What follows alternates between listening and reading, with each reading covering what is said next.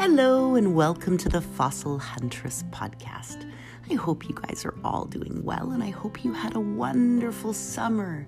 It's a beautiful time for paleo and getting out exploring, so I hope you took advantage of some of that good weather, some of it a little too hot and a little too wet depending on where you were, but overall a wonderful time. So I've been working on some projects and finishing up some papers. But this last week, I had the very great pleasure of heading over to Vancouver Island to join the VIPS, the Vancouver Island Paleo Society, for their annual saber-toothed salmon barbecue. So it was great to see the crew and hear about their summer adventures and multiple trips to the West Coast, to the wild West Coast. And also meet up with Catherine Abbott, who you may know as the Spino Queen. She is on Instagram at Catherinodon, and she is a paleo-psychom educator and co-host of the Dinosaur podcast. So that was a real pleasure to meet her in person and geek out a little bit on all things paleo and wax poetic. Royal Terrell, if you're listening, we love you. So she shared some of her adventures this summer going to visit them. And today I thought it's been a little while since we connected, so I thought we would do a little virtual fossil field trip over to the west coast of the USA to Oregon and her middle Miocene, is most of the areas I collect in the Astoria Formation. So wherever you are in the world, close your eyes and fly over to North America to her far west coast. We're going to go in the Pacific Northwest, a little below Washington State, and to the outer reaches of the wind-swept and tidal shores of Oregon.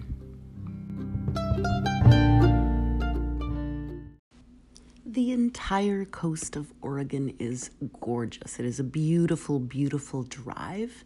And if you're looking for the fossil exposures that we'll explore today, look on a map for Portland and then head straight west to the coast and then down south to Newport. So Newport is a city on Oregon's central coast.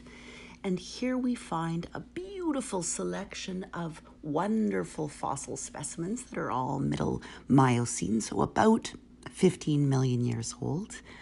Most of the fossils we're going to find on the sea cliffs and floating out as float along the seashore, north and south of the town of Newport.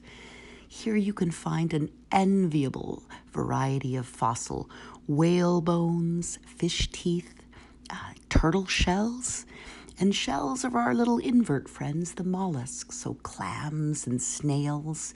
It is a wonderful place to collect, and because it's relatively recent, so about 15 million, a little bit older and younger in certain spots, you'll recognize many of the species. So it's a place for gumboots. It's a good place to put some bright tape or something bright colored on your pack if you set it down, because you tend to walk a far way to find your fossils. Then you have to go back and find your pack. Some of the fossils, particularly the bone material, roll out as concretions, so vertebrae and teeth and wonderful full fossil skulls. And then the other little bits and pieces we take out of the cliff with our hammers. So it is a glorious place to collect where the shores rush in and you hear the sea sweeping and gulls crying and sun, rain. It is a wonderful place to collect. My first trips to Oregon and the Oregon coast and Astoria started in about the mid-90s as part of paleo field trips with the VanPS, the Vancouver Paleontological Society. But the area has been known for many more years.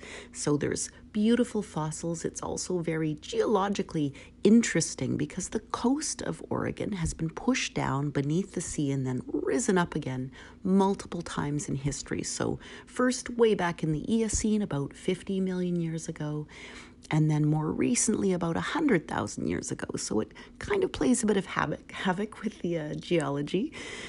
In addition to being geologically interesting, the mollusks here in the Astoria Formation are of historical interest in a global sense. So for many of them, they are the same species as those collected near the old fort at Astoria in Oregon by J.K. Townsend in the 1830s and by J. Dana in 1841. And then compared globally. So Dana did his collecting when he had actually washed his boat up on a bar in the Columbia River. And so he had a bit of time on his hands while they were pulling it off and getting it fixed. And those are initial fossil mollusks collected by Townsend were the first of the middle Miocene to be collected in the Pacific Northwest, and they became rather significant. So Conrad used them to write up the first paper on the fossil fauna of the area in 1848. And then on the basis of their general similarity in him putting apples and apples and mangoes to mangoes, he was able to connect them and correlate them with their kissing cousins over in on our Atlantic coast and in Europe. So he wrote those papers up in 1848 and 1849, and it was very significant at the time. So he was able to successfully date the outcrops to Middle Miocene, and then later these would become the Astoria Formation. From purely a geologic perspective and not looking at the fossil finds, the first very good paper on the Oregon coast is by J.S. Diller in about 1896. And since that time, we've seen many geologists come through and kind of pick through the complex 25,000 feet of lower Eocene to middle Miocene sediments. And we've got a little bit of volcanic rock put in there too in some various exposures, and these have been written up in many papers. And then along comes some wonderful paleontologists, my favorite of which would be Ellen James Moore. So she's done much of the definitive work on the area, and she comes on the scene and begins working there about in the early 1960s. So her first paper was 1963. And then later we see Snavely and McLeod and Rao. And so they're all working in the area in the mid to late 60s. If you're going to do a trip to the wild west coast of Oregon, between all of those, I would highly recommend finding the published works of Ellen James Moore. She does wonderful line drawings. She makes the fossils easy to identify and understand. And if you live in a cold water area, you're likely going to recognize many of those fossil species. Every good collecting trip to a beach site starts with checking the tide tables. In fact, most people I know, if you were to look in their calendars, have the tide tables written out for all the primary locations, so we know when the really good tides are. So we've checked the tide, we've put on our rubber boots. In Oregon, I like to collect either with a 5-gallon bucket, and I've got a little piece that fits into my bucket so my chisels and hammers can sit on the outside, or I use a backpack with a little plastic bottom, which was a trick Rick Ross from the VIPS showed me, so I can set it down and it doesn't get wet. But my preferred method is still the 5-gallon bucket. So we've checked the tides, we've got our bucket and eye gear, and we're heading out as the tide goes out to collect along the exposures. And then as the tide comes back in and reaches the high tide line, we'll collect along the cliffs. If you were to close your eyes and listen, you would hear seagulls and sea lions. You'd hear the big surf, the ocean crashing on the shore, and the wind blowing along the tree line. And it's not so different to the world 15 million years ago. So the species we see living here today, the extant species, are very similar to what we collect out of these middle Miocene outcrops. So back in the Miocene, the ground beneath our feet, that is the fossil matrix, would have been the rough sands and silt that you see living on the ocean floor today. And slowly over time, these harden to the sandstones and shales that we're collecting from. So they're kind of creamy brown. And they're kind as collecting goes, so they're a little softer on the matrix. You can crack them in your hand. And we're looking for rolled out concretions that have been rolled by the tide. Perhaps Mother Nature has done a little of the prepping for you. And we're looking for telltale signs of shell and bone. And if we're very lucky, fossil whale or turtle.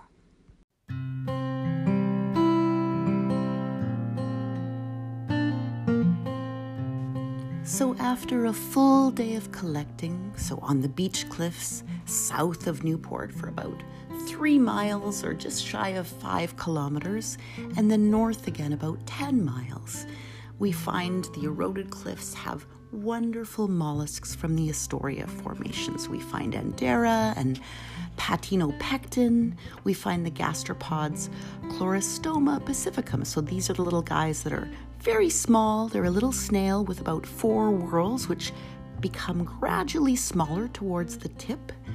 We find Turritella oregonensis, so a beautiful Turritella. So this is the longer, slender, high-spired, very sculpted shell with little spiral cords of varying lengths and spaces. We find Polynices, the little baby moon snail. So it's moderately large and it's got a nice thick shell. And of course, along the way we've collected, in my fantasy world anyway, you've successfully collected several good-looking concretions that show partial bits of bone to be prepped out later. And you can successfully say that you did a beautiful trip on the Oregon coast. Anyway, I'll leave it there. Thank you for listening, and I'll talk to you all again soon.